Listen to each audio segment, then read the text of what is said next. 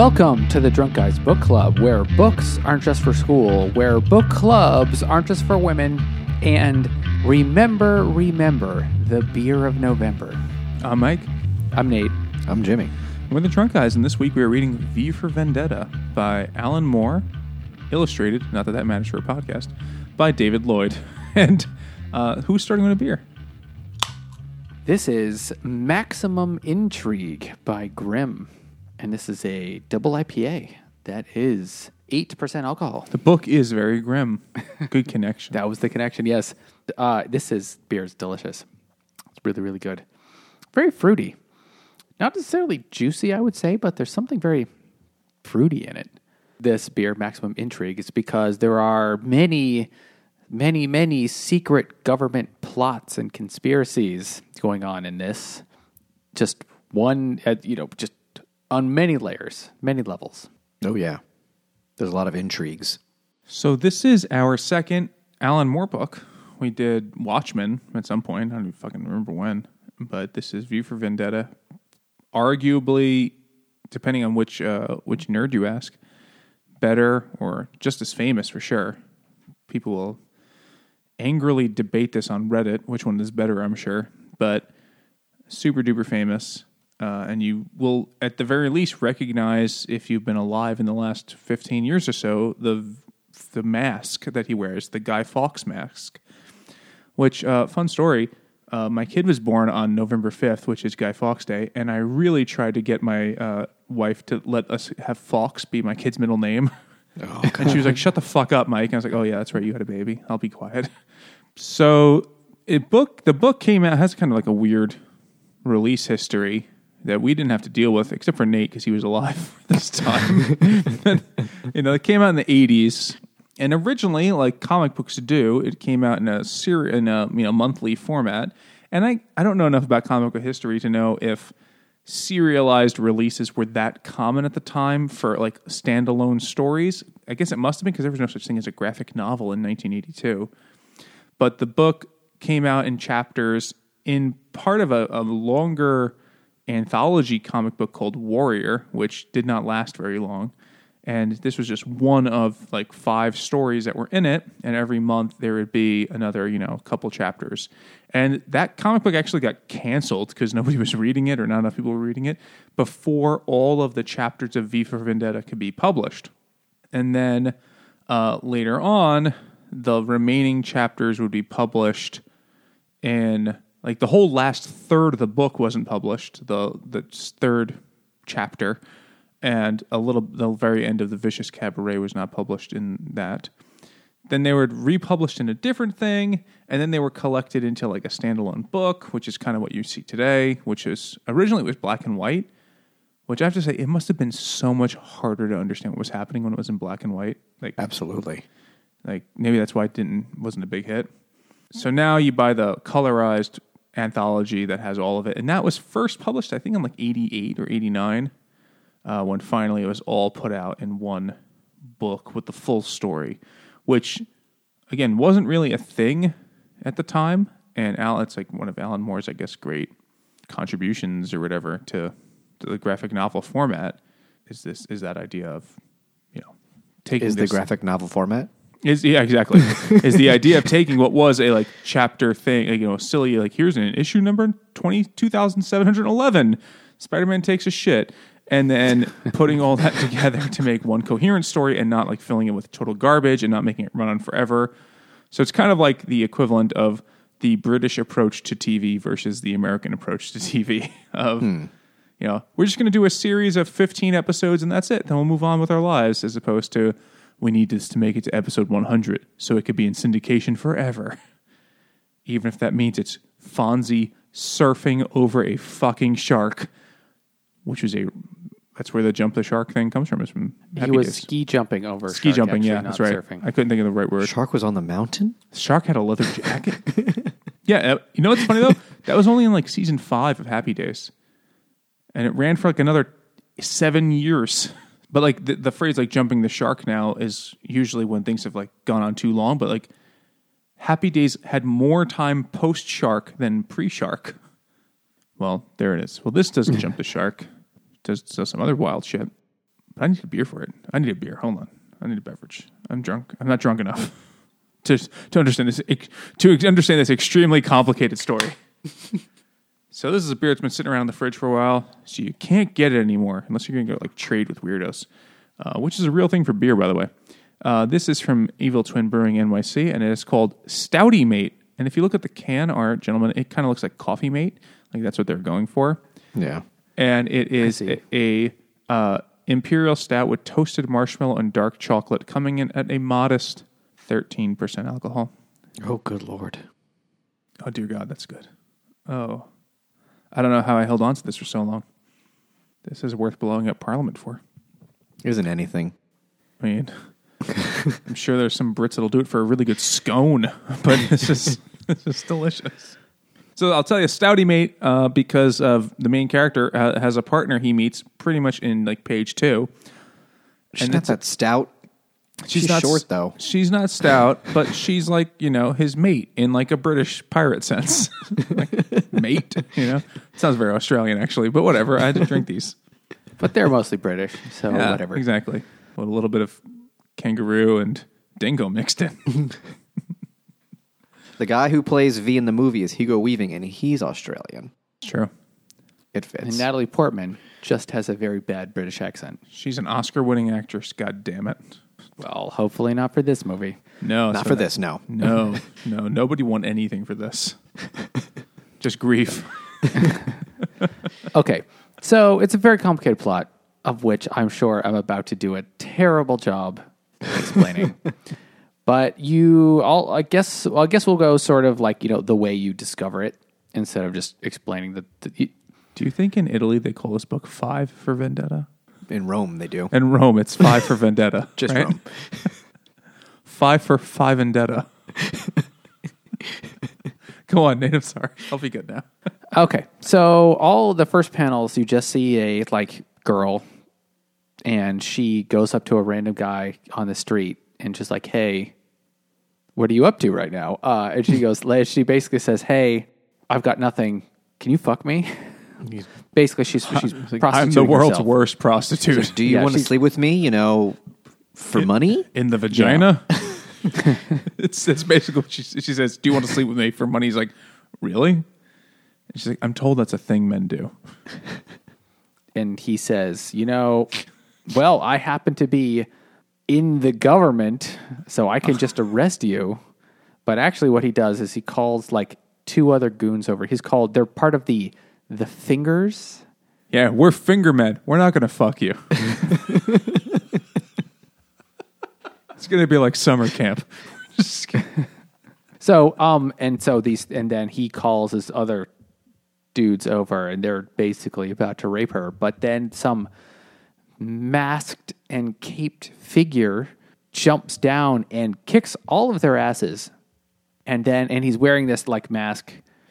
And then he says, "Oh, I'll help you, little girl. Oh, but first, watch this." And then there's a big first there's this Beethoven's Fifth is playing over speakers. Well, and then before he does that, when he's beating them up, he beats up 1 or 2 of them, but then he blows them up with a bomb. While quoting Shakespeare. Yeah. He kills a bunch of them right off the bat with an explosive. They grab his hand, hand is an explosive, tee-hee. And he kills them. Kills a bunch of cops on page 3. Then he takes the girl away. You find out her name is Evie, whatever. Evie. So they brings her up to the roof, and I'm definitely I read all of it, and then I was like, I need to probably watch the movie too, because I think more people have seen the movie than read this. So I watched that immediately right after, all in the last week. So it is going to blend together in my mind. Oh yeah. So, and then he's brings her up to the roof, and then he's like, okay, now we're just going to blow stuff up. And then stuff explodes. Stuff called the Parliament. The whole Parliament explodes. He blows up Houses of Parliament. Yes, it was Parliament, except in the movie, Parliament doesn't blow up till the end. Yeah, they switch it around. But in the book, in the comic, it blows up Parliament first, because that's what Guy Fawkes did or tried to do. Because what he's saying to the people of England at this time is, attention, please.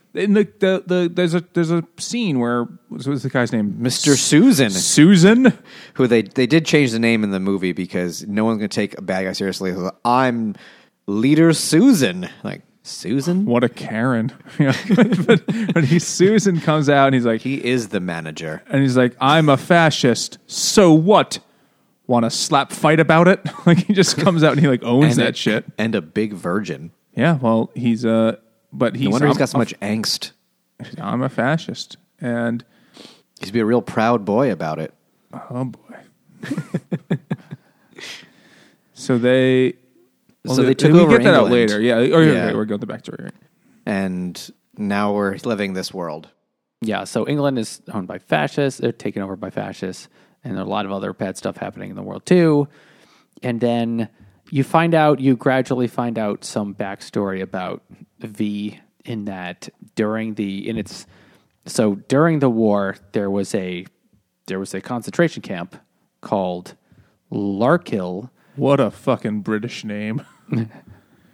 Like, even though I'm sure the words don't mean this in German, but they sound very Teutonic and angry when you read about the Holocaust, and you're like, like Auschwitz, like that sounds like a fucking angry German word, but like Larkhill just sounds like a British fop word. It just doesn't sound as intimidating and the imposing. dumbest bird On a pussy mountain. Upon Avon. Yeah, the actual name of Larkhill was like Larkhill upon Stratford, nearby the Hampshire. Hampshire. It's where all the children's dead pets go. Hampshire. Yeah, there was a lot of dead people there, and their pets. So this was a actual concentration camp, and in the movie they definitely used Holocaust imagery in order to enhance the view of this place as a concentration camp. But one of the things that was going on there was that there were scientific experiments were being done on the inmates. And you find out that the person running the camp was sort of like the head, like TV personality, whose name is not Prospero, but it's something very similar to Prothero. It's Prospero with a lisp. Yeah. Prospero. And he's the radio man in the book. He's the voice of fate. Yes. He's head propagandist, and he's the Goring of Goebbels. Oh, Goebbels? What was Goring? Goring was the Luftwaffe Oh, okay. head. Oh, wait. Goebbels is the head of propaganda, but Jimmy said that this takes place in Hampshire. That can't be a coincidence. And they're using these people as guinea pigs in their experiments. And killing them like dogs. But V's Like no rats. pussy. No one can rat him out. Chinchillas.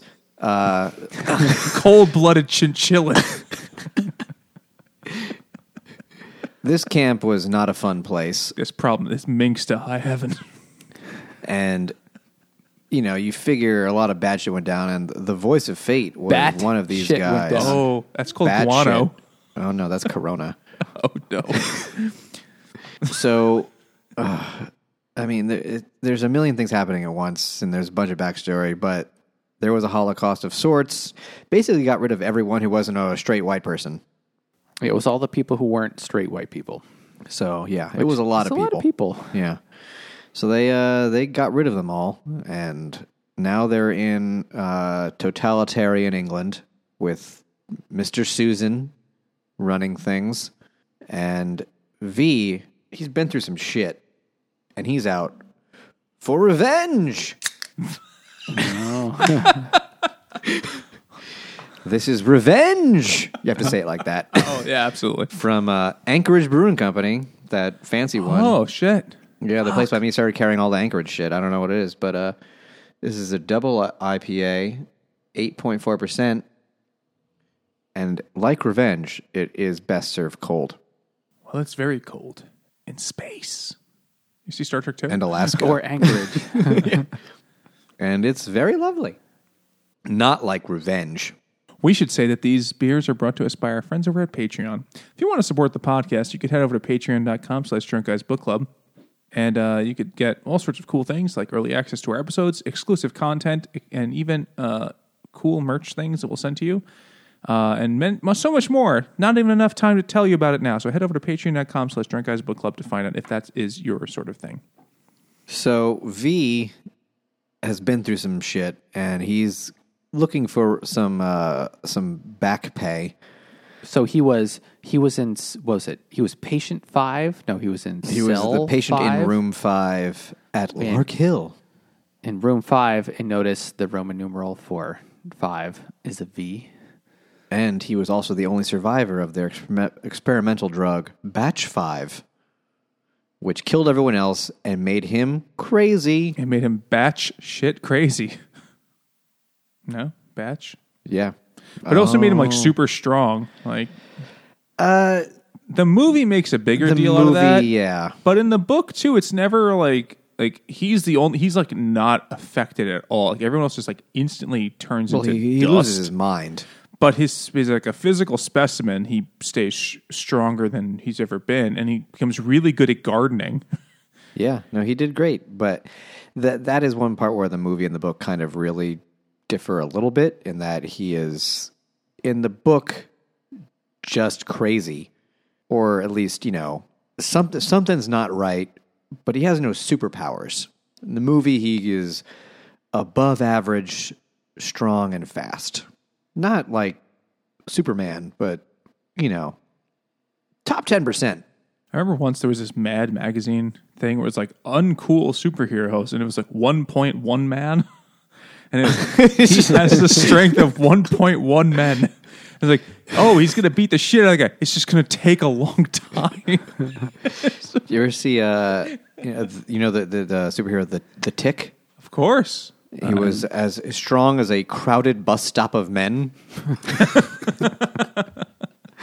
That actually describes V, because he's pretty. I mean, in the movie, it was made by the Wachowskis. Or the Wachowskis. Is it Wachow? Is it a hard ch? I don't actually know. I always heard it as Wachowski, but yeah, I'm going to assume Wachowski. I'm glad we're arguing over how to pronounce Wachowski or Wachowski, and not over if they're still the Wachowski brothers, since they are both now they are just the Wachowskis. Women. Yeah. But they, that's their thing, to have like the super special effects Matrix shit. And was this the movie they did after the last Matrix? They wrote this before the Matrix, but they weren't famous enough to get someone to let them make it. So then after they made the Matrix, they were like, you can do whatever you want now, Wachowskis. And they're like, let's make this other one that we wrote before that we like a lot. And they're like, cool. They also then updated the movie to make it more overtly like George Bush-ish. Oh, yeah. We'll definitely discuss the movie definitely going to talk about the movie. I haven't seen it in a long time, so I'm curious to see what you guys think. I watched it today, so I would remember it. It is so 2006. You might think, because we have a vaguely successful book and beer podcast, that we figured everything out. Emphasis on vaguely. Very vaguely. Well, as most other podcasters refer to our podcast, they say, whoa, what? you might think we figured it all out.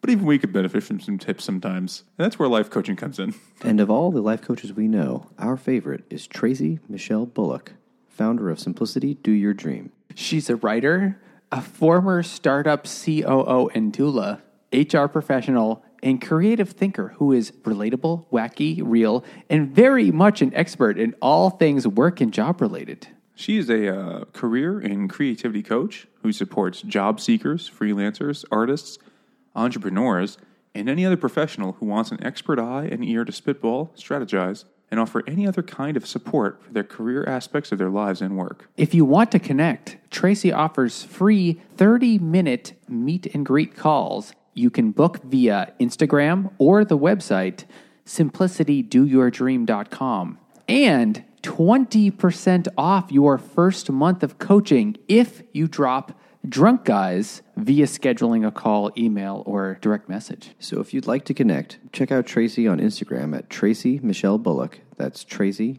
Michelle with one L, Bullock. Or you can go to her website at simplicitydoyourdream.com to learn more and schedule a meet and greet. And now, back to us. So through a series of elaborate events, he abducts Louis Prothero, the voice of fate, and blows up all his dolls. Doll collector extraordinaire. And who killed propagandist gay lord. men in the concentration camps, but collects porcelain dolls. It's like, this is a not man. necessarily gay. It's not, but it is funny that the one scene that he's in, he's like talking like the uber man. He's like, did I tell you about the time I banged that girl with all the other girls in the banging? Like he's and he also tells the guy, like, did I tell you how much I collect dolls? And the guy's like, yeah, and you mentioned the dolls, sir. Every time, dude. You're like a guy with a podcast. You keep telling us about it, and I know I'll look when I'm ready. But yeah, he has a huge doll collection, and then V demonstrates his very over-the-top sense of drama. If it wasn't from blowing up the Houses of Parliament, He has got panache. I'll give him that. he has an entire a 1-to-1 replica scale replica of the concentration camp in his lair.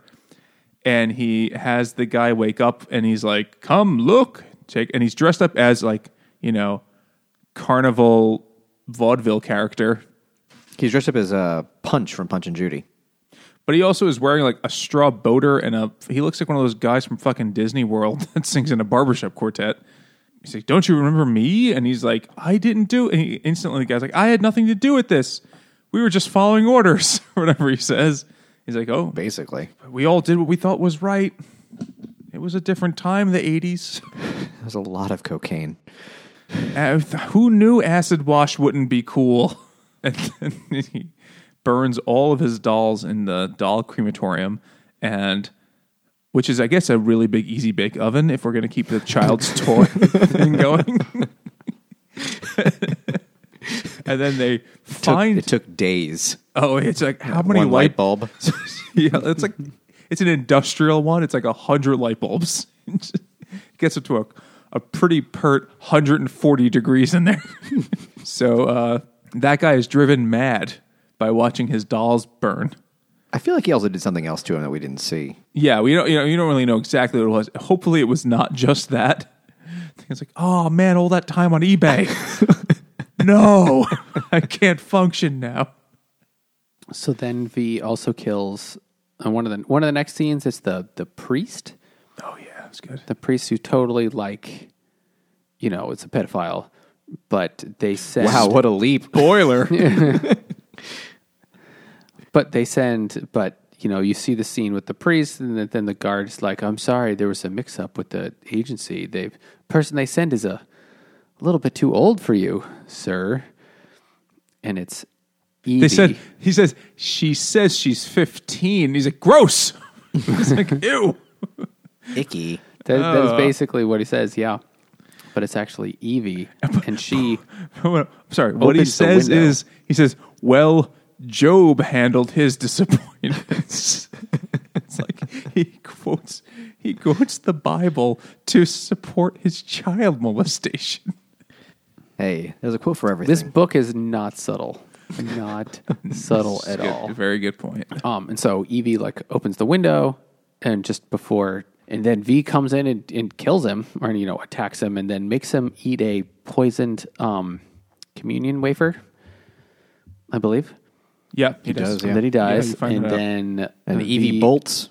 Yep, Evie kind of runs away. Well, okay, this is where she runs away in the movie, but then she not quite in the book, I don't think. No, in the book, she sticks around a little bit longer, and right. she's like, "I don't like killing people. Killing is always wrong." He's like, "Oh, sweet child, you have much to learn." And she eventually leaves, but doesn't leave from that scene. She leaves. The movie, I'll get there, whatever. She runs away soon enough. This is basically the end of the first chunk. Like, the book is broken up into 3 sections. I forget what they're called. One is called The Land of Do What You Want, or whatever. Do whatever the fuck you want. The land of do as you please versus the land of take what you want. No, it's the Europe After the Rain. This is the end. That's the first section. This is towards the end of that. Then there's The Vicious Cabaret, and then there's The Land of Do As You Please. This is towards the end of part 1, the Europe After the Rain. Yeah. But also each one of these parts has different chapters, and the title of each chapter starts with a V. Wasn't there a thing in the movie where he says like a whole bunch of fucking V words in the His opening does. his opening speech in the movie is all V's. They don't have that in the book. I thought I there's remember a lot of watching that in V's. theaters. Like, that's really cool. And since I've never seen the movie, I have no idea what he says. But I'm sure the word It's a lot of vex, V's. vex must be in there. That's a good V verb. I don't remember. In the book, it's way more Shakespeare quotes. In the middle, you get a whole bunch of... So there's also different sections of the book are all the investigators. There's the sort of a big police investigator, which is going to come back at the end, which he's not an evil dude, but he's just kind of trying to figure out what's happening. But then you get scenes from also the very 1984 scenes with the head of the government with the dictator, and then the eye and the nose and the mouth. The And the anus. throat and There's an ENT guy who wrote this book. I just remember what happens is V kicks her out, because she's like attracted to him, and she kisses him, and he's like, "Oh, think of me as your dad." And she's like, "Who's your daddy?" And like, no, your father. And then he puts a blindfold on her, and she like walks out through in a path and ends up in the middle of some fucking like suburb. Yeah. He kicks her out in the book, which is different. Because probably one of the biggest differences is that in the book, she is 16 years old. She's a kid. Yeah. And in the movie, she's like in her 20s and, just doing her own thing as a young single woman. But in the book, she is definitely a kid. So that's a weirder thing. And so there's a bunch of stuff. You get some backstory of the different people that are not V. It's people in the government and people looking into this, and then there's some like family stuff, and then Evie shacks up with some guy, but then it's like a he mobster. gets murdered. It's like a middling. Yeah, he's thug. a criminal, but then he also gets murdered. There's also the saddest character in the world, Rosemary, the widow, who Mrs. Almond. Mrs. Almond, because V kills her husband. Because V was nuts. Because he got in the way when he killed the doctor when lady. he was killing the doctor. That was a really cool scene, actually, in both the book and the movie. Because it never happened in the movie. Oh well, yes, when it he kills does. the doctor. When he kills the doctor, yes, yeah. but the husband doesn't exist, nor her in the movie. No, the killing of the doctor scene I was talking about. That's a cool scene in the movie and the book, where as it goes back and forth in the narration of the book, the investigator douches are figuring out the connection between the random high-profile killings, and they all have something to do with this, concentration camp. And they're like, "What are the odds?" But the doctor lady, V, she wakes up from a dream and she sees, like, "Oh, it's you. I knew one day you'd come and fucking murder me." And she's like, "Thank God. Thank God you're here." Like as if the guilt has been eating at her for whatever it is she did. And then later you find out she's the one that was in charge of she was the quote unquote, she was the Mangala, basically. And it's in both the movie and the book. I remember this in the movie where she's, "Are you going to kill me?" And he's like, "I already did 10 minutes ago when I gave you that injection." And she's like, "Oh, will it hurt?" And he's like, "Nope, you're just going to die." And, it's a really dramatic but interesting scene. Like, because, it draws into the question of, like, what is his goal? Like, he's getting his revenge, but he's not, like, sadistic about it. And they keep calling him, like, a psychopath. And we keep saying he's crazy and nuts and stuff like that. But there's like a weird form of compassion here. Like this woman who clearly is just with her. Yeah. But like other characters are like, she's helped children and she helped an old lady who was incontinent or whatever they say. And V somehow takes some sort of pity on her. I don't know if that's, I can't imagine. I don't think anything with Alan Moore is unintentional, but there must be something to that. Yeah, I guess we'll talk at the end about the differences between. But even just the scene, where he doesn't kill her in a violent, terrible way. What's the purpose of that? For some reason, he's nice to her. I don't really know why. They don't explain why. My guess is that because he's like, she's got to die, but she wasn't the worst one there, is my guess. Because they say afterwards, all the other people died in like accidents. Well, yeah, they do reveal that he has killed a shitload of other people before the book even starts. Like, he's knocked off everyone that was ever working at the camp, and these are just the people that were in charge. These are the bosses. And he's already killed everyone else. And they met their end through a series of very weird ways. But, someone gets bumped off by accident or during a totalitarian thing, they don't question a lot of deaths. And at this point, now everybody who was there is dead. So nobody can identify him. And I forget, was it Finch? Finch. That guy's like, well, there could be two things happening. Either he just wants revenge for, whatever happened at the camp. And, who'd blame him? Or that was just the start. And when you look at it, you're like, well, we're only a third through this book. I wonder which one it is. At this point, he hasn't yet taken over the TV station, right? Not yet. That's coming. That's like the next he's basic about thing. to. He's about to. So he walks into the main like propaganda TV station, of which, and he's like clearly wearing a suicide vest, which is definitely in the comic, but It's in the movie too. but is definitely in the movie, and that was much more important in 2006. Yeah. So it makes them broadcast his own like thing where V is saying like, "Isn't this world terrible? You people should rise up and, do something about it." And he has this long thing where he says it much more eloquently than that, but then still manages to escape and doesn't blow himself up, even though it looks like he's about to. I mean, it looks like he's threatening to blow himself up, but he doesn't. And this is still like only halfway through, and I'm already blanking on what the rest of it is. Well, at this point, Evie is shacked up with that guy who then gets murdered by a different gangster, a Scottish guy whose everything's written phonetically, so it takes you a minute to read what the fuck he's saying.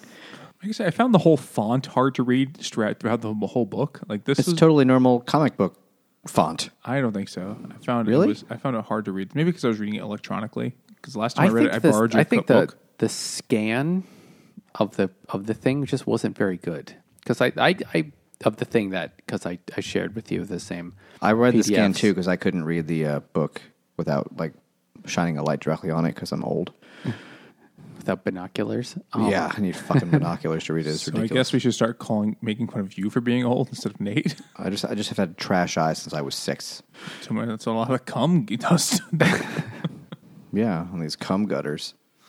So Evie's man friend gets stabbed with a sword through the door by another bad guy who comes back later. Who's a and is pirate. Important, the pirate, and she, I guess, at this point loses her mind, or not really, but reaches her breaking point and decides, all right, killing is okay, and she gets a gun and she's gonna kill the guy that did it. And then suddenly she gets nabbed by the police. She gets ethered. And then she gets thrown in jail, and she gets tortured for a long time, and they shave her head. Which is a really good scene in the movie. One of like the few scenes where like it didn't look. Oh, yeah. Well, they really did it. They shaved her head. They really did shave her head for that scene, and that was pretty. I mean, Natalie Portman is a good actress. Her British accent might not be very good, very strong, but It was passable. it's fine. It's better than like Keanu's and Dracula, but it's, Anything's better than Keanu in most things that don't better require than Dick shooting. Van Dyke in Mary Poppins. That is for sure. That I feel like that was on purpose. Like, it's just no one purposely could have believed that, corny right? and dumb. You mean Dick Van Dyke's accent? Oh, yeah.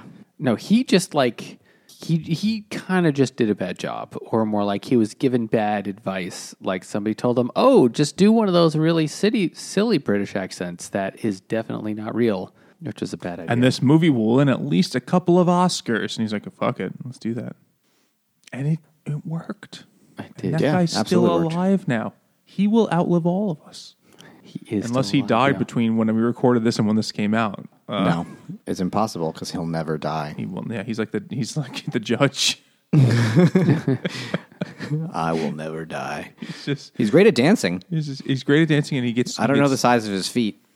They might be. He doesn't look like a big guy, but that's just because of the camera. He's 7 feet tall, and he's bald as a baby. The camera adds a hair and takes away 2 feet. Go listen to our episode on Blood Meridian to know what the fuck we're talking about right now. Often overlaps with Mary Poppins. You can listen to our episode on Mary Poppins as well. Oh, don't do that. I mean, you listen to the episode, but don't read that book. It's trash. Spoiler. That's not a spoiler. Everyone knows it. So Evie is Jailed. jailed and tortured, and reads this long prison note written on toilet paper about a lesbian. Hot. That was basically the point. Well, it was Which from in- another prisoner who was in jail for being a lesbian. Well, because Yes. that's the whole.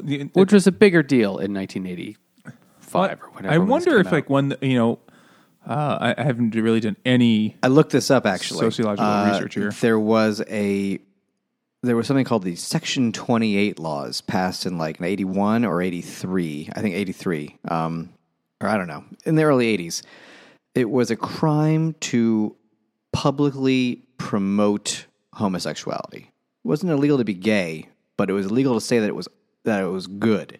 So yeah, this whole book is very much an extrapolation of Alan Moore, who is, by any normal adjusted person's account, a crazy person. Oh, he's batshit Oh, crazy. he's basically He's a human Swamp Thing.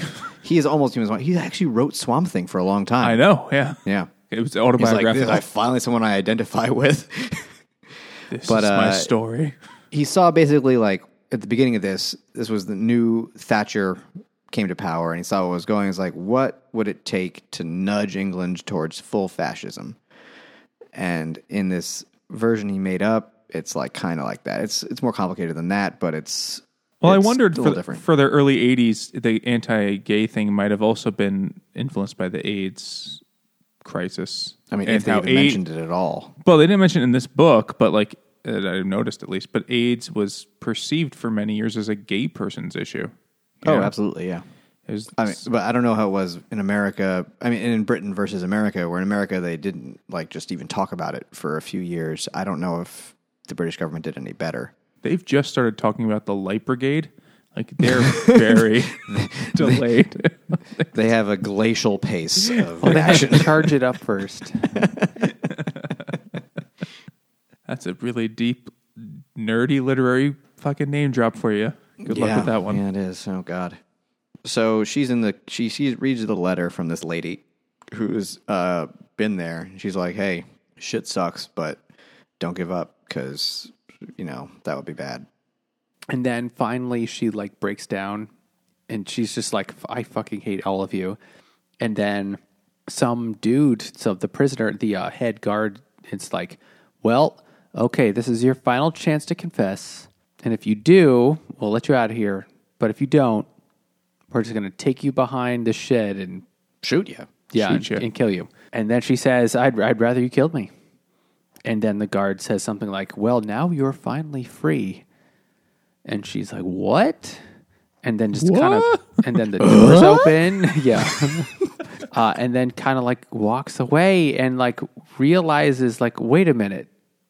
This is the shadow gallery. Wait a minute. This is V's place. What the hell? And then realizes that it was all it's not explained exactly how this actually worked, but it was all a mind game done by V. V did this. She was never actually arrested by the police at all. Oh yeah. And then, It's one of the worst things I've read in a while. yes, except and then this part's like, oh, but you're finally free.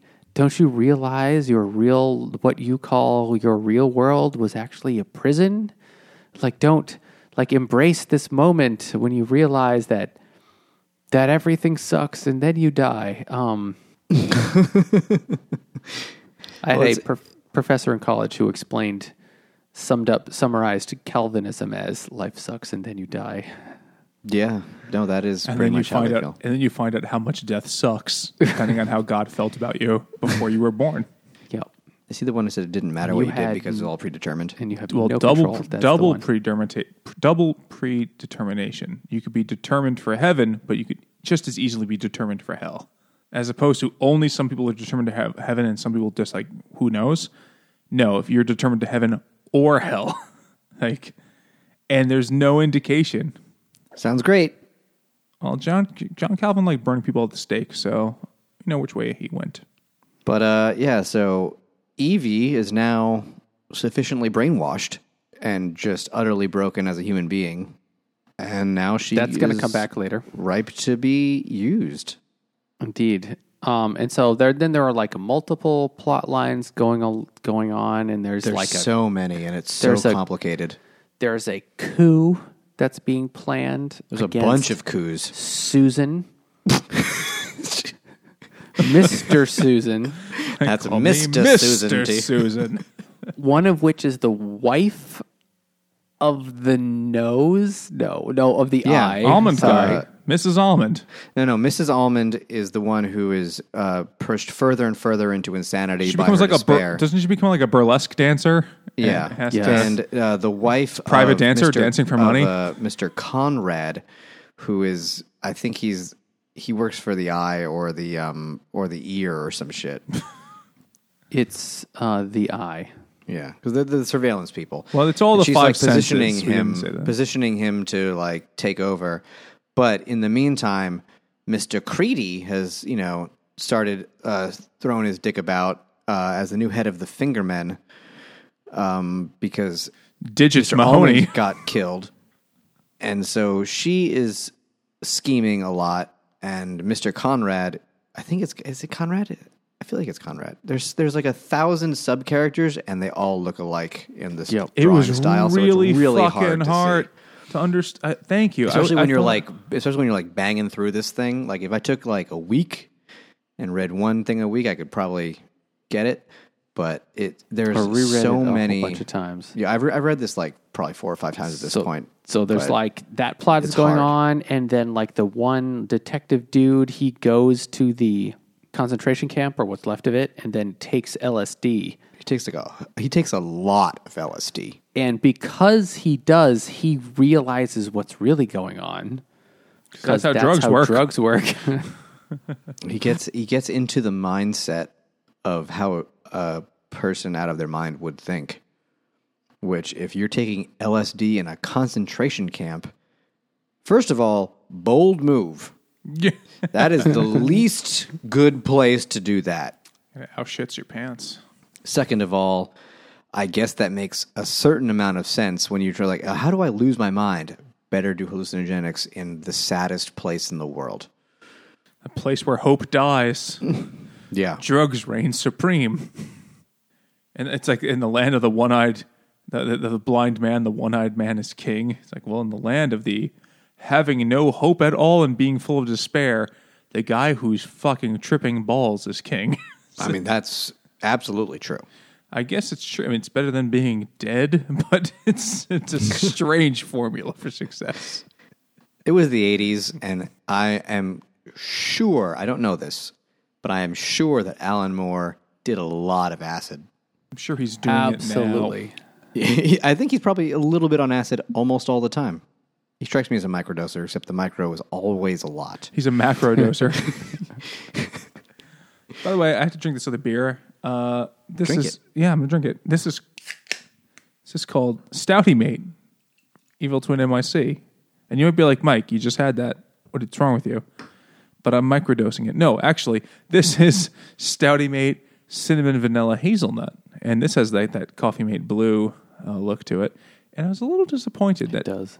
Evil Twin only made these two. They never made a Stouty Mate. You know, I thought they were going to do like a whole series, and you're going to get like your pumpkin spice Stouty Mate or your Irish Bailey's cream, whatever thing.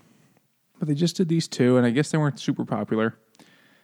What's the difference between the two? So they're both 13% alcohol imperial stouts. The first one I had was with toasted marshmallow and dark chocolate, and this one is with Vietnamese cinnamon, vanilla, and hazelnut. Since I've had this hanging around for a little while, I expect the cinnamon to be a bit muted, but it's still quite lovely. I prefer the orange one. The toasted marshmallow is better, but this is really good. It just tastes like a weird coffee, like a weird hybrid of coffee overdosing on Coffee Mate and alcohol somehow. It's quite lovely. Delicious. I'll just have to drink it all. I can't waste it. It's been this can is like over a year old at this point. It's unbelievable. Almost a year old, yeah. How did I have the self-control? You had just other beers literally in front of it in the fridge and you didn't see it. That's basically what I had to do. Superfan Eli had sent me some beers that I might save for when we're together. I don't know. But If you never tell them about it, we'll never know that you didn't. well, he's actually going to come by here another day just to hang out. Since we all got the shot of 5G autism juice, so we're all ready. Bill Gates has come. Yeah, Bill Gates has come. Yeah, I made Joe Rogan cry. I got the shot, and we might drink one of them then. But the only way I can keep from drinking it was to hide it behind every other thing in the fridge Makes sense. because I'm a grown up. So there's a whole bunch. Why Stouty Mate? Oh yeah, because she's still she's still V's guy or She's short. gal. Yeah, but like she's going to take over his his business. soon enough. Maybe we'll just zip through the rest of this because it's too complicated to go over in detail. And So there's we've been the drinking for coup, hours now. except the detective managed to figure out something about where V is, and somehow He just saw the manages to subway shoot station him. by the camp. It's like, oh, Oh yeah, it's There he is. Victoria Station. Oh my God, that's it. And then goes down there and realizes V is there, and then shoots him, but he's not dead. V creeps up on him. Yeah, Like he's like, hey, what you doing there? And then kind of baits him to shoot him and like stabs him superficially. It's kind of like, I think it's part of his plot. and shoots him, but V says like, oh, but this is but I'm not just a man. This is an idea. You can't kill an idea. Something stupid like that. And so I think you saw in an AOL profile. So V is now wounded and goes and it like manages to like kind of escape, and then Evie finds him and it's like he's dying, and it's like you must decide what to do. And then there's this whole scene where she's like, don't look at under my mask, but then she does, except it's like 3 different things, and it's like, oh, who is It's like what that? could have been. What could have been, but then she finally does decide to look at his mask, under his mask. No, but she never does. Well, she imagines, maybe she just is imagining it in She's her mind. imagining, But yeah. in one of them, she takes off the mask and it's her face under the mask. And so she decides basically to become V. She decides to take on the persona and do the thing, which did not happen in the movie. And then puts the V's body in a subway car packed with explosives and sends it down to underneath, 10 Downing Street, and blows it up.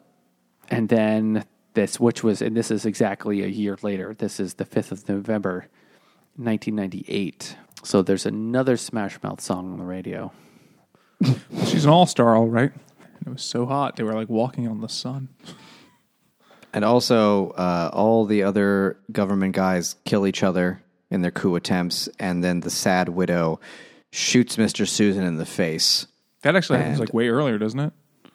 It's not way earlier, but it's like bit, a little earlier. But basically, everyone from the government is wiped out, and V has already blown up most of the other government facilities. And now, everything's blown up, all the bad guys are dead, the leader bad guys are dead, and Evie takes over as V and kidnaps a guy who, I didn't realize this, but once I read the summary of it, was the assistant to the guy who worked in the mouth or the ear, Mr. Stone, like Dascombe's nostril? assistant. The nostril. The Frenulum? I was going to say the duct? frenulum. What's that part of your ear that's like this thing? Like the ear hole. What the fuck no, are you like talking before about? the pointy part that comes out before the hole. That's the friendulum. Oh, okay. It's the friend of your. I have no idea what that's called, actually. Nate, do you Yeah, I know? don't- Not a clue. I know. I used to know because it was you get. Doesn't matter. But then she takes over. It becomes V. Finch is walking around out town, and he sees the shitty wife who's like, "I've taken up with the these tragus. bandits," and he's like, "Tragus." That's what it is. Yes. I only knew that because of the piercing. But Yes. That's the only time I met Prince Albert. oh god, that's a much worse piercing. That's in your penis hole. But Finch sees that shitty wife, and she's taken up with some Mad Max style bandits outside of town. She's like, "Take me out of here, take me home, country roads." And he's like, "I'm just gonna go." And he walks down a highway, and the book ends, and that's the end of V for Vendetta. And yeah, Oof. we butchered it, but we got through it. You know what, man? It's so there's so many I read it a bunch of times, and there's so many subplots and so many other characters that are like tertiary that all line up by the end. But why reading Quarter like, now, who the Larry. fuck is that shit? Oh man, there's so much. It's so hard to just breeze through this, despite being a fucking picture book. You're like, 260 pages of pictures. This will be fast. It's an investment if you actually want to get it, and there's a lot of different factors that make it take long. One is, as Jimmy just identified, the extremely convoluted subplots. But then also there's the fact that like V is constantly quoting things and, quotes from Shakespeare, quotes from songs, quotes from famous poems. And you're like, should I fucking know what this is? Do I have to think about this line? One is a Rolling Stones song. There's a Rolling Stone. I found myself looking up a lot of the quotes because like obviously he's not. They're in quotation marks. He's quoting something. What's that from? Yeah. And there's a lot of Shakespeare. He's got a flair for theater.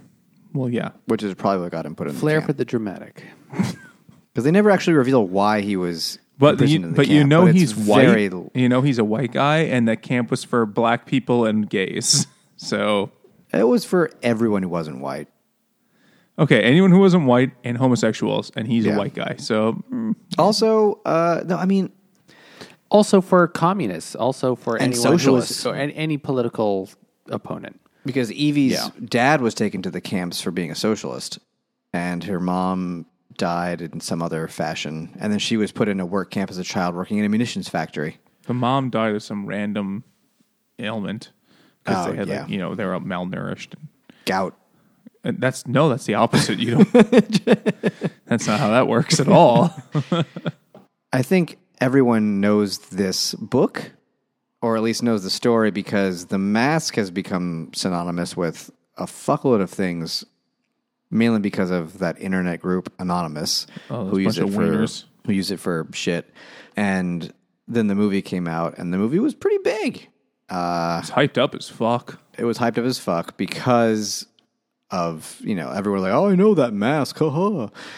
But I think we all have differing opinions on the film, but So I only saw it once. I saw it in theaters way back in 2006 when it came out.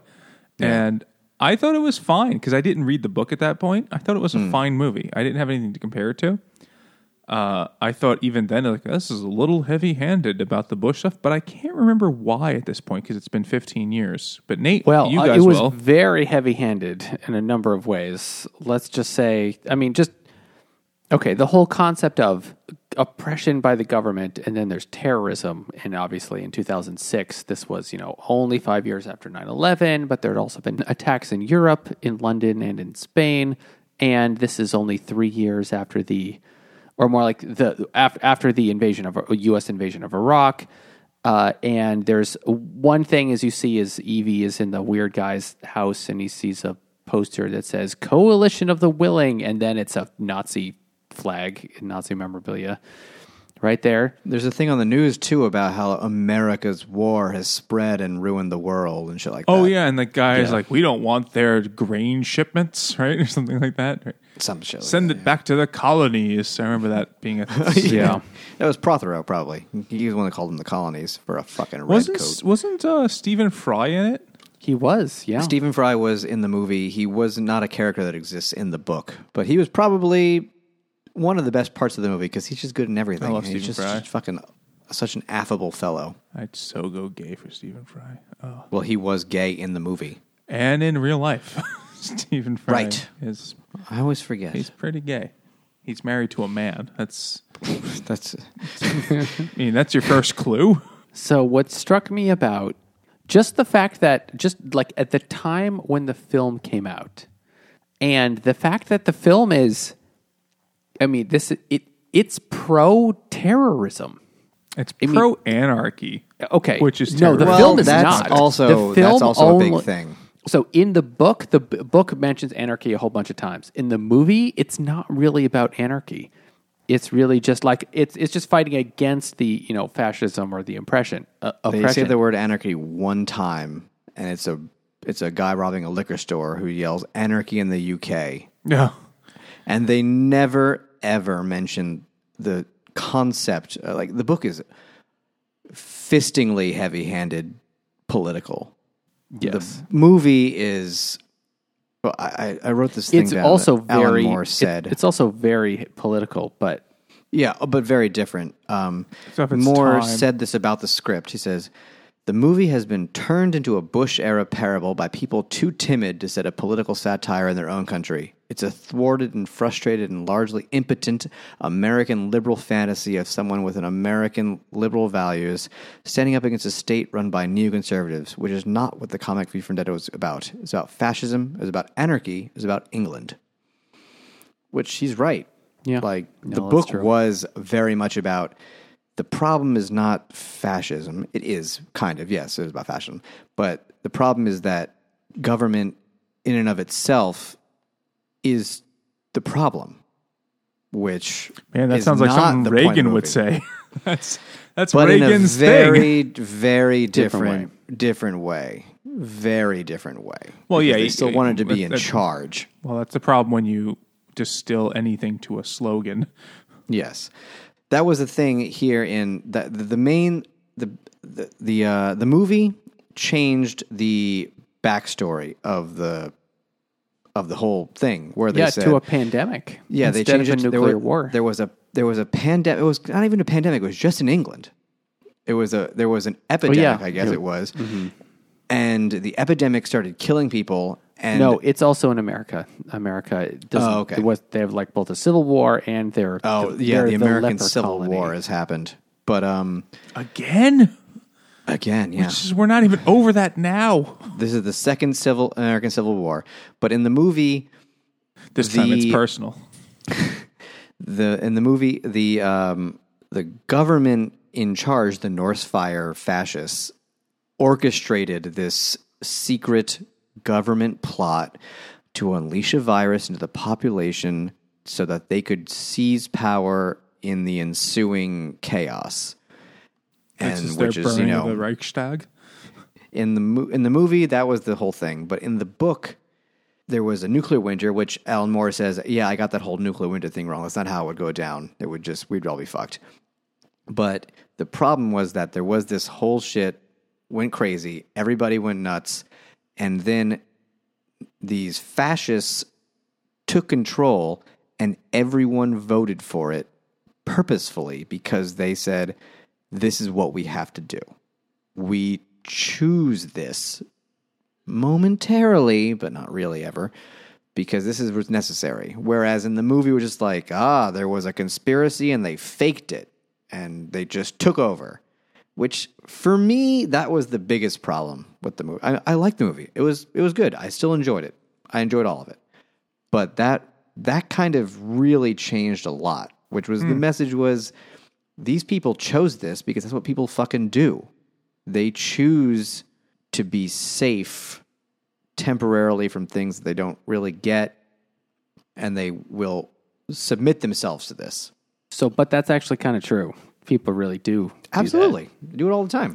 So I think he was right that is a human impulse. But Jimmy's talking about the book versus the movie right now, right? The movie Yeah, I know. takes that out of it. The movie takes it out of it. Yeah, no, Nate was agreeing. I'm confused. I'm trying to clarify. Yeah, Nate was saying, yes, people do vote willingly. Oh, I to agree take with Nate. their own 100%. shit away. But Oh, yeah.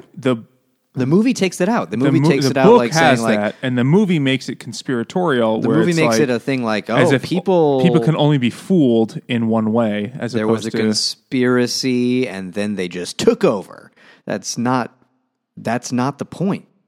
The point is people willingly cede their own freedom in exchange for perceived safety. And then they end up under Gotcha. fascism, which, is extreme, but Alan Moore's an extreme guy. Very. It's true though. It is true. It's absolutely true. but not. Of course, it's hyperbolic in this book, but that's I think less people are willing hyperbolic to books do. aren't much fun. Then they voted themselves into slightly regulatory government. It's like, oh, all right. And then the capital gains tax was relaxed. and then the highest marginal tax rate went from 35 to 39%. Tyranny. Oh, no. Communism. So, okay, Over let me get back to my this cold terrorism hands. thing for a second. Okay. Yes. Oh, but we're actually going to go. But we're going to go back in time a little bit. We're gonna so do whatever we for a want. long time, is an like anarchist when podcast. Hollywood made war movies, the heroes were the soldiers because they're winning the big war against the bad guys. But then, What era are you? So that's like the 1950s. He's That's talking like about everything the up until 1940s, the 1950s, 70s, basically. 1960s even. But then the Okay. Vietnam War happens for real, and goes really badly. And then Hollywood doesn't want to make any war movies anymore. And then Star Wars comes in and flips the script around and makes the rebels the heroes. Instead of being like the government the heroes. Okay. Star Wars makes the rebels the heroes and then makes war movies kind of like fun and popular again. Underdog. Exactly, the underdogs as the heroes. 2006, when this movie comes out, and it's being like produced in 2004 and 2005, because it takes a couple years to make a movie. This flips the script from to it in that same way, except it's not like the Cold War fighting against like the communists. It flips script to the terrorists being the heroes. And instead of like the protagonist fighting against the terrorists, like every other fucking movie, this movie was like, no, the terrorists are the heroes. Yeah. Like, wait a minute. What is this saying? What? Now, it has in part of in V for Vendetta, it sets up the government as incredibly fascist, incredibly oppressive, concentration camps, mass murder, all those kinds of things that set up a situation where you can't help but sympathize and makes sense that that the main character would do that because the government is totally cartoonishly evil. But what a bold choice for 2006. Like, holy crap, they really did that? I was like really shocked because I had never read it and I had never seen the movie until this week. Oh, this is your first time reading it? Yeah, first time reading it, first time seeing the movie. It's like, whoa. Okay. Yeah, I can see that. That's a very, very bold political statement they're making in that. But just like the Dixie Chicks. Yeah, Dixie Chicks definitely. So the statement is anarchy is better than the state? The movie is had not about nothing to anarchy. do with anarchy. It is not about anarchy. But the movie is The movie is fight against evil governments, the end. It's very simplistic. I remember that. The movie dumbs it down a lot. Right. Because Plato you're not going to level. make a Hollywood movie where it's like, there are Nazis. The answer is a lack of government. It's always like, the good guys are going to win. It's never fuck government in general. Was the book that articulate about anarchy Anarchism? in one little section, it was. As like in one thinkers section. think of it, not as 17-year-old boys it's think of it. lowercase anarchy versus uppercase anarchy. Which is the one where it's in a circle? Where the A is in a circle. Both. Because that's what most people think about when they think of anarchy. They're like, yeah, fuck everything.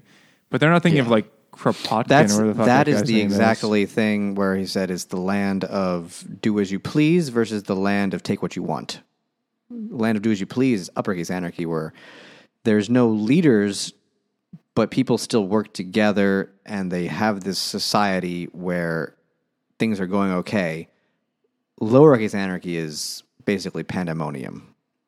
And he says it has to go through that period to get to the good stuff. Maybe it won't get there, but that's true of kind of every revolution. Well, in theory, but that's kind of an unprovable theory. Or like you'd have to do a lot of revolutions. high stakes testing to test that theory. Yeah. It's the difference between, just like extreme libertarianism on one side, that's like the do what you want kind of thing, and Hobbes's state of nature, where it's just whoever can just like murder the most people, they're going to end up being in charge. Which is what every post-apocalyptic Mad book, Max, yeah. movie, everything, like Negan from Walking Dead. Might makes right. Yeah, might makes right. So this book is much more heavily focused on the idea of anarchism, because I think Alan Moore is an actual anarchist. The movie just is like, those guys are Nazis, I'm going to stab them with knives, and I'm going to look good doing it. And he does look good doing it. Cool slow-mo moves. Yeah, a lot of cool slow-mo, and I'm going to stab Slow-mo sexual. Oh, that's why they put him in the camp.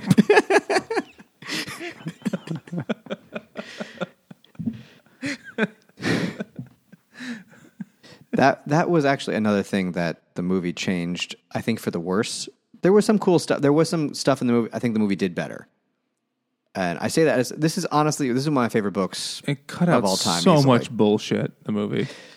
I didn't think the other stuff was bullshit, and I'll explain why. But what the movie did do better was, despite leaving out everything about anarchy and, basically self-rule, was that at the end, he got everybody rallied together to face off against the government and basically revolt.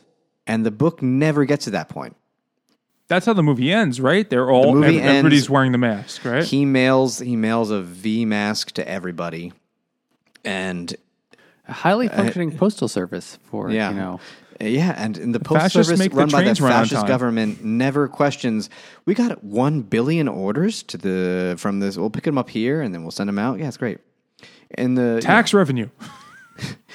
But in the, for an anarchist revolution that he is trying to get through, he actually kind of does it in the movie. And in the book, it doesn't actually happen. I think It the movie, remains unfinished. It really cuts, it Like ends the before the main- revolution can happen. I mean, well, actually, okay. Oh, maybe I'm misremembering, but in the book, the leaders are dead, The leaders are all dead, yeah. but nobody is. It doesn't. At least the book doesn't show other people stepping in to replace them and just reestablishing a sort of government order. It's almost like he leaves it at a form of anarchy, where or he leaves it at that only because he doesn't show what happens next. It kind of like it just ends. Yeah, it just kind of ends before anyone on either side can assert anything. It just kind of ends. And the book does not show, like the movie does, like the common people's reaction to things. The movie does show people throughout the movie at first, like just watching the news, like, oh man, that's fucked up. And then by the end, we're like, wait, this is bullshit. And then realizing that it's a fucking scam, and they start revolting. And the movie does do that better. I don't know that Alan Moore, did it badly. I think he just didn't put that part in because, kind of leave it up to the reader. He puts a lot of like seeds for that, like with like turning Prothero into a babbling idiot. That shakes the confidence in the populace who's been used to this fucking The voice of propaganda fate. 'Cause station. Also, there was a huge change from the book to the movie. Was in the book, Mr. Susan spends all his time. Gary Oldman, who played John Hurt? John Hurt, yeah. And in the book, he spends all his time in a big computer room, basically with like a giant computer that surveils everything at all times, and he can kind of, This is the nudge 1984.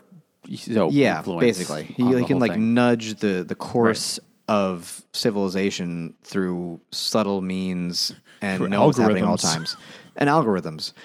And the movie was Clickbait. just like big head, Hitler yelling at things and taking over, and there was not as much of the idea of, there was no fate machine at all. That was a big change, which just made more sense if you're going to slim it down and just make him a yelly Hitler. He even gave him the same hair. But also the way he dies is different in the movie too, right? Like, don't In the movie, the goons bring him to in, V? In the movies, they coup him. V is like, give me Sutler, because they changed his name from Susan, because no one would take that seriously, to Creedy, and Creedy brings him Sutler. And this is when they shoot him a shoots bunch of times, and he has the bulletproof And they shoot him a bunch vest of on. times, and then he's got magic powers, and he stabs them all with his knives. As opposed to the book, where the sad widow shoots him, and Creedy and Conrad kill each other, and the wife is like, you dumb bastards, because there's a million other subplots in the book that don't exist in the movie. For the sake of keeping it straightforward, and for the sake of, I think, making V more sympathetic. In the movie, he's much more of he's trying to kill his people who put him in a camp and they took over England. Whereas in the book, he's doing the same thing, but he's a fucking monster in the book. He kills left and right, everyone nearby just because. In the book, in the movie, he knocks out a bunch of those dirty cops. Just like he punches them. Like, oh, I'm not going to kill them. Why not? Why would I? In the book, he blows them up, stabs 100 people because he's an extremist. And I think that Terrorist. is a very big terrorist. I guess, yeah. I guess the definition would be like, what is a terrorist versus a freedom fighter? Duh, duh, duh, duh. But is it a terrorist if he's against the fucking Nazis? I don't know. He does use his position as the concentration camp gardener to get the ammonia bombs. fertilizer to make a Timothy McVeigh bomb, and he blows up the camp with Which it. hadn't happened yet when this came out. And if only Timothy McVeigh was found carrying this book, things would have been different. But he had the Turner Diaries with him. They or would something sell like this that. at gun shows. Yeah, but I have to rewatch the movie. I don't know. I'll leave you guys to It's it. still good. I watched it today. It's still good, but it's significantly diminished. But only because this would be a 3-hour weird psychological thing otherwise. What do you think Moore's message is then versus the Wachowski's message? What's The Wachowskis hated George Bush. Yeah, of course. There were, how brave. Hollywood liberals didn't like the Republican president. Wow. Okay, great. Yeah. But sure. Okay. Alan Moore's message was, this is what could happen because if you put anyone in charge, this could always happen. These people that you put in charge always could get weird.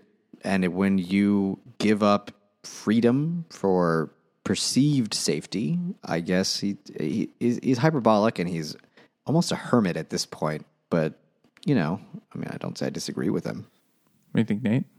I don't know what his message is. I don't. Besides maybe anarchy. Besides just fuck the government, anarchy. But is that fuck the government in the, juvenile sense or in the, there are different strands of anarchy too, right? There's anarcho-communism, there's anarcho-capitalism, there's all sorts of different forms of anarchy that exist in theory that nobody ever bothers to try because They tried in Barcelona. And what happened there? They all slept. The fascists took them out. I don't know anything about Barcelona's anarchy. It was the Spanish Civil War. The Yeah. anarchists had a significant contingent. That's what George Orwell fought for in Homage to Catalonia and in real life, that's what he fought for the anarchists. But the anarchy has never gotten big except for that one time, and then the fascists killed them all. Well, I know It's a great book. I know that there are people on both sides of the political aisle, but they're at the very extreme ends of it, obviously, who believe in anarchy and have their vision of how that would work differently. But what do you think Moore is talking about here when he says anarchy, Nate? Because you said anarchy. I have no fucking idea. That is an excellent question, and I really don't know the answer to that. I think he's definitely talking about capital A anarchy. Meaning full-on, no government, end of Fight Club anarchy, where hunter-gatherers... End of Fight Club is different. Actual anarchy involves basically limited local government, no hierarchies. It's more like family groups and friendships and... Or even like communes or, basically just no one is the boss. But it doesn't mean chaos, which is what every dumb punk kid says. Every mouth-breathing douchebag with a denim jacket thinks it's... And the Sex Pistols, had their Anarchy in the UK song, which is quoted in the movie. And then the one guy in the band said, oh, we're definitely not a political band. It's like, okay, whatever. They were a boy band. They were absolutely a boy band. They were founded by a fashion magnate who said I could make a fucking boy band. I'll get boys that can't even play their goddamn instruments. And then but they love heroin. Can't have a heroin without heroes, and that's who's going to play in this band. And what they won't need to eat because they're strung out. I think, from what I'm gathering, I have not seen the movie in a long time. Just reread the book. The anarchy thing is correct me if I'm wrong here, but it's like a young man's stupid idea. The idea of chaos, that's appealing to teenage boys. And that seems to be what the movie seems to stress more than the book. In the usage of the word, it's not chaos. Of course and not. The movie never mentions it at all. But He's it's just like, rebel against these fascists and take back and make a lovely, normal government. Yeah, but he's not saying rebel against the fascists and we'll have a bicameral fucking legislature that, makes laws about tax, graduated tax brackets. Well, no revolution is that specific. No, well, that's also, I guess, part of the problem of revolutions, right? They don't actually have, you need to have a slogan that is not very committed to anything. But the imagery in the book and the movie is all very what you are calling lowercase a anarchy, right? Like the images of the V symbol spray painted over images of like Union Jack or whatever the fuck they use, or the Norse fire flag. There was the peace through unity, Jesus. That's very Orwellian white too. people shit, Very. Well, yeah, there's a lot of as I Orwellian say, shit. all's well that Orwell's. Okay, different question. Which is better, Watchmen or V for Vendetta? Watchmen. Next question. I'm going with V for Vendetta. Ooh, Nate, you're the tiebreaker. Ooh, okay. I am definitely going to have to go with Watchmen, actually. I'm okay with Because How's my dick taste, Jimmy? Tastes salty. Yeah, it's a little vinegary. I've been trying to work out. Did you do 37 crunches? No, I ate 37 bags of Dorito Crunchies. That's different. Cool Ranch? It's Cool Ranch. It's Cool Ranch. Okay, yeah, that's fine. Spicy picante. even from page 1 of V for Vendetta, I was like, wow, this is really not subtle. This was...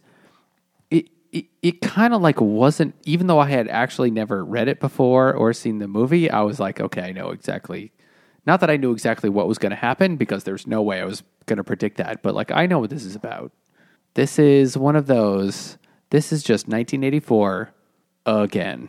It's 1983, because that's when the book came out. No, 1985. And I was like, this again?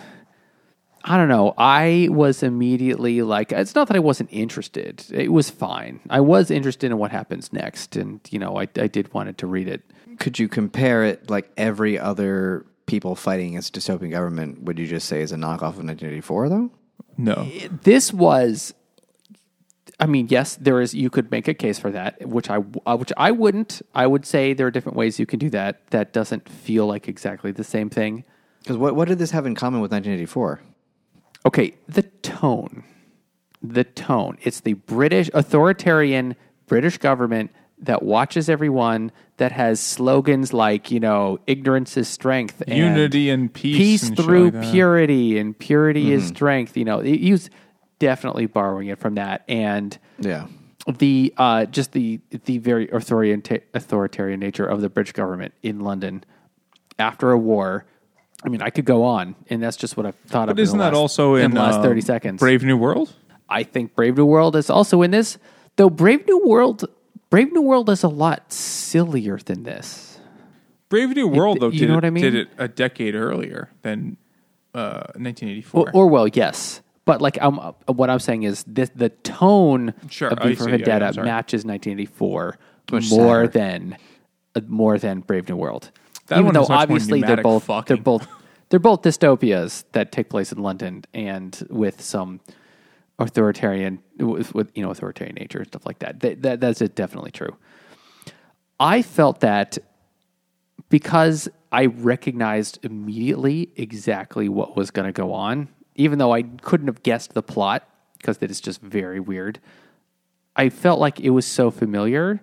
Whereas Watchmen there was more mystery to it. Like, Watchmen was more unique. Even though Watchmen is obviously drawing from lots of other, sources as well, lots of other inspirations as well, which is I'll fine. give you that. That's not a bad thing. Not a bad thing at all. This is, in fact, a very good thing. But it was more unique is the way I would say it. Whereas V for Vendetta was like, this shit again. That was just my reaction. I will give you that. Yeah, like the story was more different. It wasn't just guy fights back against authoritarians, and it was weirder. Yeah, I don't know. I know you know my opinion, but Michael, why did you think Watchmen was better? I think V for Vendetta aged worse is what it comes down to for me. Watchmen also has some like dated, corny shit, but I think there's a combination of things. Like it's a graphic novel, so like the visual part is really important, even though we're kind of really just talking about the words. It was fucking difficult to follow this book. The art style, everybody looks the goddamn same. It's as if they're the equivalent of Lego people. Did you notice that a lot of the people throughout the book had this, when they would zoom in on, there's a lot of shadows, had the Guy Fawkes face. A lot of people, a lot of characters had it when they would zoom in on them. I'm sure there's a reason for that, but I don't know what it is. They had that weird big smile, and the shadows would make a mustache. That's probably we're all rebels kind of dumb bullshit. Or Which is we all another could thing. be. I just felt it was hard to follow this. Whereas Watchmen, I didn't love the plot of Watchmen at all points. I thought Watchmen was a little pretentious and bloated. But I understood it the whole way through. Even when I was like, oh, fuck, I got to read 4 pages of dense philosophical text. I felt that V for Vendetta was confusing. And there was some stuff that I thought was really cool. Like there's this one chapter where there's like sheet music underneath all the panels. And it's like a weird, different Sings a song. Yeah, it's like a weird different thing that goes along with it. And it kind of repeats panels, but the images changed a little bit. I thought there was a lot of really creative things that happened in V for Vendetta. But I think overall, the plot was confusing. The art style made it harder to follow a confusing plot than was necessary. And that alone made me not really love the book. Because this is the second time I've read it now. And I gave it 4 stars both times. It was great. It's excellent. It's better than the overwhelming majority of graphic novels because most of them are just trash. I just think it's not the greatest thing that's ever come out. I think Watchmen's better. Watchmen, except for the very end where here's a pile of fake aliens. That part was stupid. But, Yeah. but the rest of Watchmen I kind of dug. And I think to compare, I suppose, the films, Watchmen from the book to the screen didn't change a whole lot. Well, that was very much a choice on the part of the people involved. Of course. But I feel like And a product of the time that came out. they weren't that far apart in years.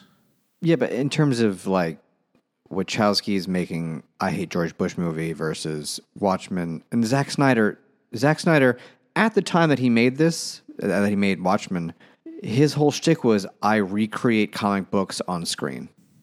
I think he did a good job of that in Watchmen, actually. He did, but that was his thing, was I take the book and then I make the pictures move. He didn't change things. That's not what he did. Well, he made a few editorial decisions, but maybe there's another problem here that Aside from the end, which was honestly, I think the movie was better on the end. But the rewriting of the end of Watchmen wasn't for a political message. It was just kind of he just thought probably It he just just was thought corny. this is a better. let me just update this a little bit for a generation later. That made perfect sense. This one, I felt like the movie changes kind of. It was just different.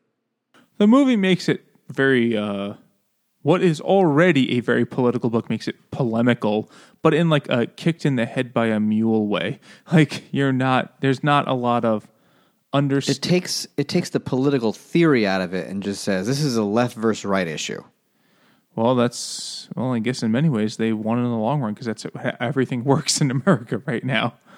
Yeah. You can't even everything is a left versus right issue right now in America. The point of the book was, it's kind of left versus right, but the point was that any government can do this. And Alan Moore was just like, nope, that's all fucked. They're all fucked. Different kinds of fucked, but fucked. So you're saying that Wachowski is misinterpreted in his book? No, I don't think they misinterpreted it at all. I think they made it into a Hollywood movie, which is perfectly fine. You're not going to make a heady, anarchist theory action movie. It's not going to happen. No one's going to go see that shit. They want to see a guy who's good with knives. And he has moderate superpowers. Not superpowers, suprapowers? I don't know. He's pretty good. He's above average. He's a highly skilled normal human, not Superman. Yeah. He's like Ozymandias in Watchmen.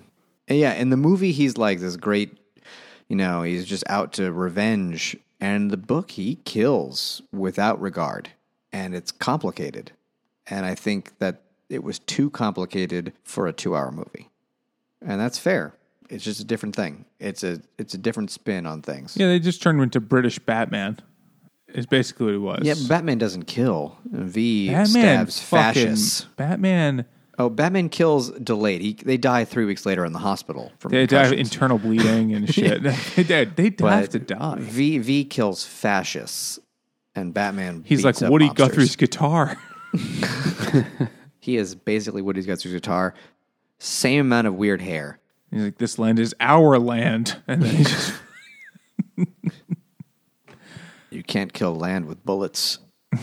If I knew in any other Woody Guthrie song, I'd be trying to make a pun about it, but I have nothing. I don't know.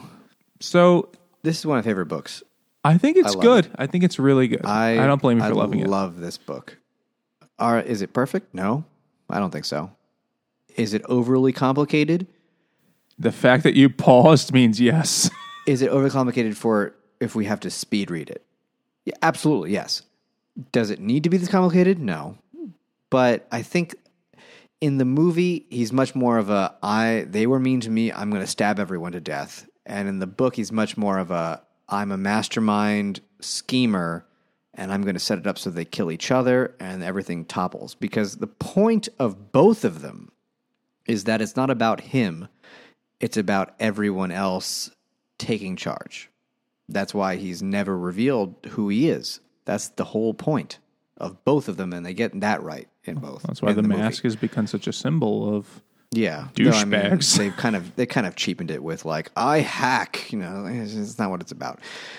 But the movie did get that right with everyone else taking over at the end, and I'll give them that 100%. It's not. I don't dislike the movie. I think that there was a few things that really cheapened it for me that I found not great.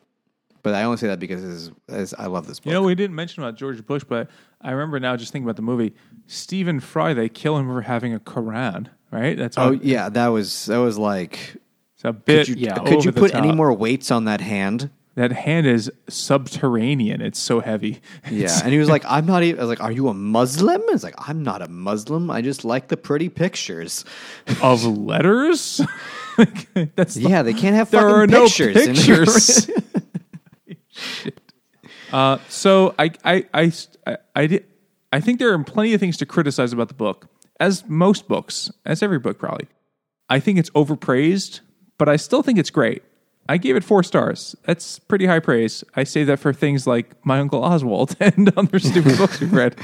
But really, I think it's only the top cream of the crop shitty books I've Only read. the best adult Roald Dahl books. I think it's which you'd have to go to Patreon to listen to that episode.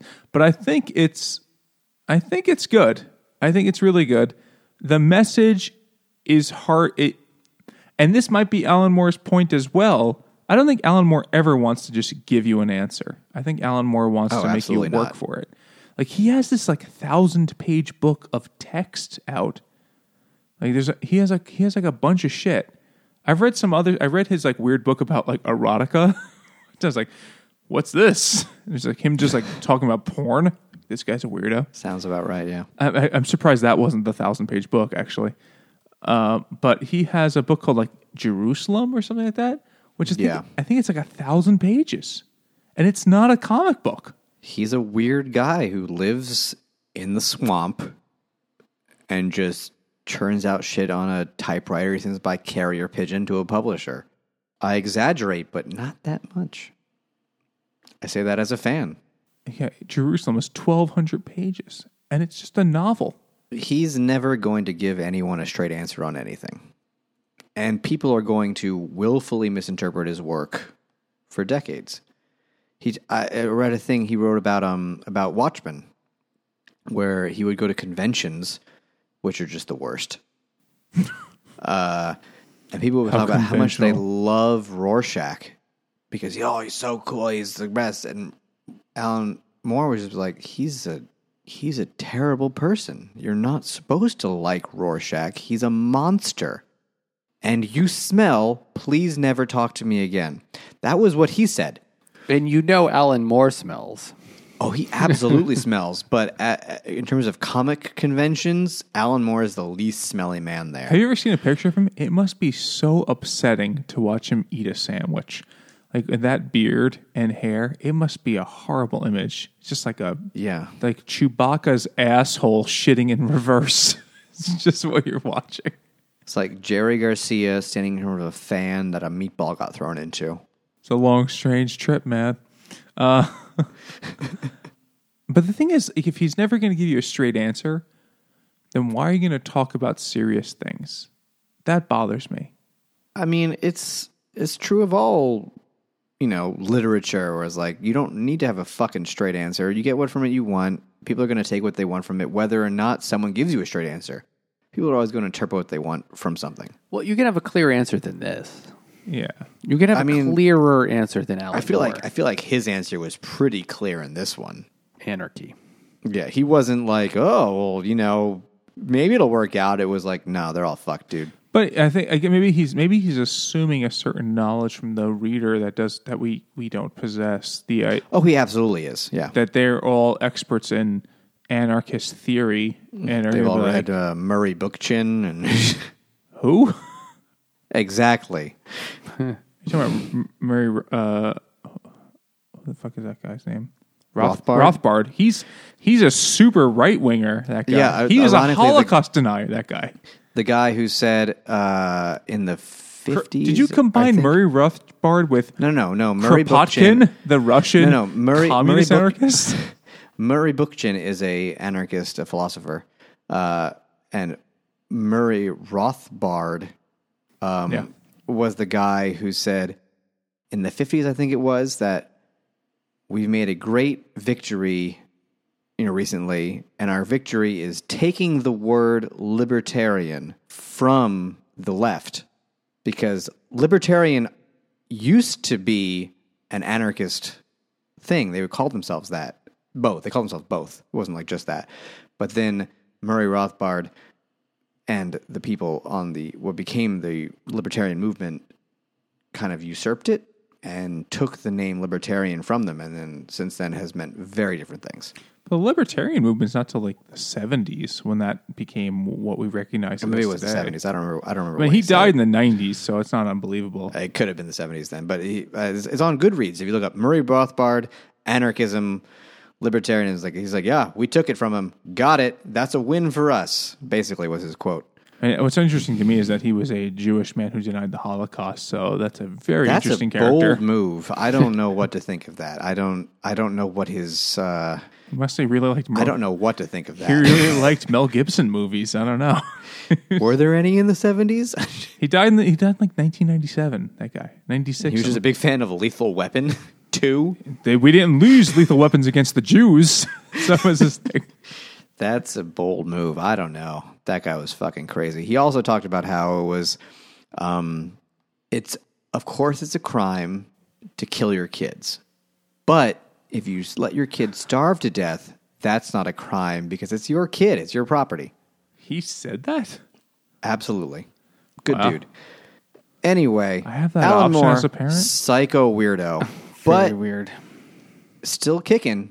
And I love this book. I really do. And that's because I'm a bad person, maybe. I don't know. But I just love to see fascists get blown up. So go listen to some. It is satisfying. It is. Go listen to a lot of Woody Guthrie. I just hate folk music.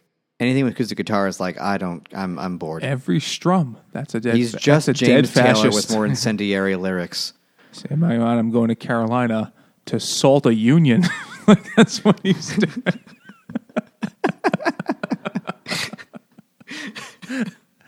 Well, I recommend reading this book because it's the best. I recommend reading because it's the medium. I think they also recommend reading this book because it's worth reading. I think it's, and Mike, now that you haven't seen the movie in 15 years and you've reread it and discussed it with us, do you still feel the movie is good? I feel the movie is good, but I still think the book is way better. The book is fine. It's really good. The movie clears up so much of like the confusing weird shit for me in the book. It just cuts out all the subplots. Yeah, and when I saw it, I wasn't really thinking about the political shit. So maybe that's part of why I liked the movie. And I'm afraid to watch it again because I don't want to ruin it. I don't want it to be like, oh, that was a shitty movie.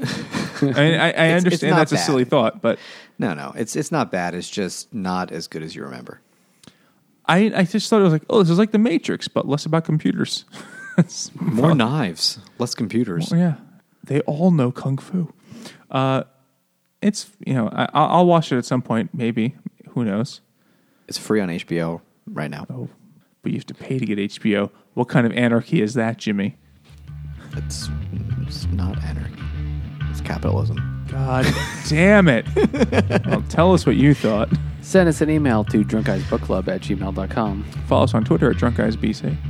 Or go to Facebook and Instagram at Drunk Guys Book Club. And if you've listened this long, which has been very long, leave us a review wherever you're listening and tell us what you thought.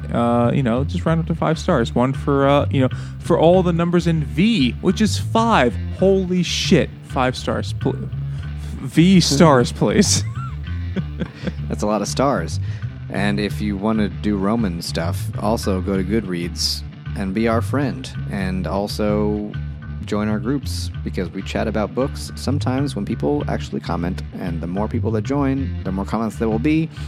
It's like herpes, it spreads. Sell it, Jimmy. You don't have to sell herpes, it's free. And check out the Hopped Up Network, a network of independent beer podcasters. And thanks for listening.